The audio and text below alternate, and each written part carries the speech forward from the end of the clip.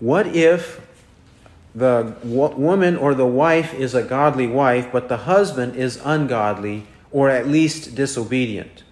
What if the husband is disobedient and ungodly or an unbeliever, and the wife is a believer and godly? Well, our answer to that question is found in 1 Peter 3, verse 1 to 6. 1 Peter 3, 1 to 6. In the same way, you wives, be submissive to your own husbands, so that even if any of them are disobedient to the word, they may be won without a word by the behavior of their wives, as they observe your chaste and respectful behavior.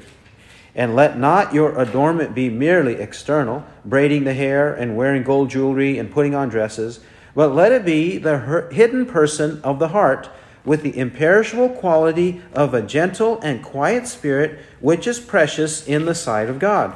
For in this way, in former times, the holy women also, who hoped in God, used to adorn themselves, being submissive to their own husbands. Thus, Sarah obeyed Abraham, calling him Lord, and you have become her children, if you do what is right, without being frightened by any fear. In verse 1, he says, in the same way, you wives. In the same way as what? Well, in the previous chapter, he just mentioned how we are supposed to be submissive in different ways. And then he mentions the example of Christ at the end of chapter 2. So in the same way now, he's addressing the wives. How should they be submissive? To their own husbands, even if any of them are disobedient to the word. Be submissive to them, even if any of them are disobedient to the word, that they may be won without a word by the behavior of their wives, as they observe your chaste and respectful behavior. He doesn't mean obey them and do whatever they want if they're asking you to sin, if they're expecting you to sin. But even if they are unbelieving and disobedient, and they expect you to do the regular expectations of a wife, then do those things, even if they are unreasonable, even if they are caustic, even if they are bitter, even if they don't ask you properly, just do what they're expecting you to do. Even if they are sinning in the way they tell you to do it. As long as they're not expecting you to sin. If they're saying, let's go get drunk together, then you should say, no, thank you. If they're saying, let's go to an orgy together, you should say, no, thank you. If they say, let's go steal from the store together, you should say, no, thank you. Right? Those are sins, and that's when we disobey. Whether it's the wife to the husband or in other scenarios, we disobey when the higher authority calls on us to sin.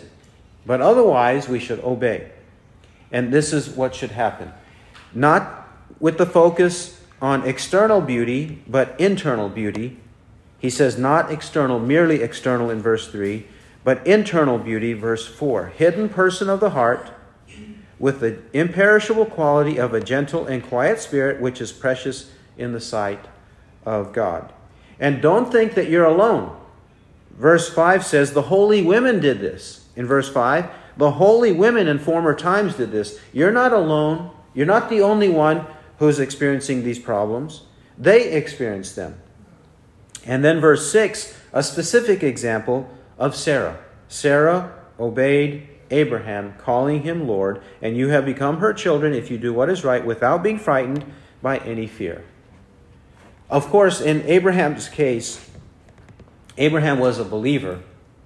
But do you think Abraham was always living an obedient life day by day and he never sinned? Or he was never unreasonable towards Sarah? Of course, there would have been times when Abraham sinned, even sinned against Sarah. But still, Sarah obeyed Abraham, calling him Lord. If you want to see one example of this, Genesis 21 is an example where Abraham didn't want to do the right thing. Then Sarah spoke up and told him to do the right thing. And then God, he also intervened and told Abraham, listen to what Sarah told you. And what's the problem or the scenario there?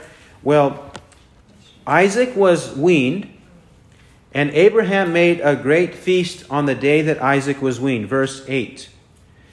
But what happened? Hagar's son, Ishmael, was persecuting Isaac. And this was the time for Hagar and Ishmael to be expelled from the house, and Abraham did not want that to happen. Sarah says to expel them, and Abraham did not want that to happen. Then God intervenes and tells Abraham, listen to what Sarah advised you to do. Verse 9. We pick it up at verse 9. Now Sarah saw the son of Hagar the Egyptian, whom she had borne to Abraham, mocking or persecuting, as it says in Galatians 4, 29 to 30. Galatians 4, 29 to 30. The apostle, this mocking was a mocking of persecution. Verse 10. Therefore she said to Abraham, drive out this maid and her son, for the son of this maid shall not be an heir with my son Isaac. And the matter distressed Abraham greatly because of his son. But God said to Abraham, do not be distressed because of the lad and your maid. Whatever Sarah tells you, listen to her, for through Isaac your descendants shall be named. Well, 1 Peter 3, Sarah obeyed Abraham, calling him Lord. That doesn't mean she never instructed him or taught him or advised him, presented her wisdom to him. But whenever she needed to obey him, which was generally speaking, she obeyed him and was respectful to him.